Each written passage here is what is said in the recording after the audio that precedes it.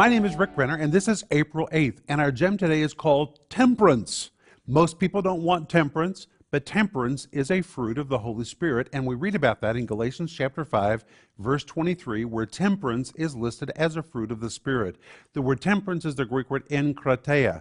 The word en means en, the word krateia is from the Greek word kratos, which is the word power, but when you compound it into the word enkrateia, it is power under control, or it is a picture of restraint or self-control. That's what temperance is, and it is a fruit of the Holy Spirit, which means if we'll yield to the Holy Spirit, He'll help us to be in control of ourselves, to control our actions, our appetites, our emotions. The Holy Spirit wants to help us be temperate, to be restrained, or to be in control of ourselves.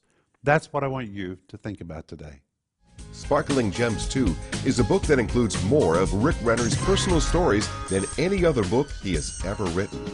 The rich teaching from the Word of God, along with Greek word studies, in this 365-day devotional makes it a must-read.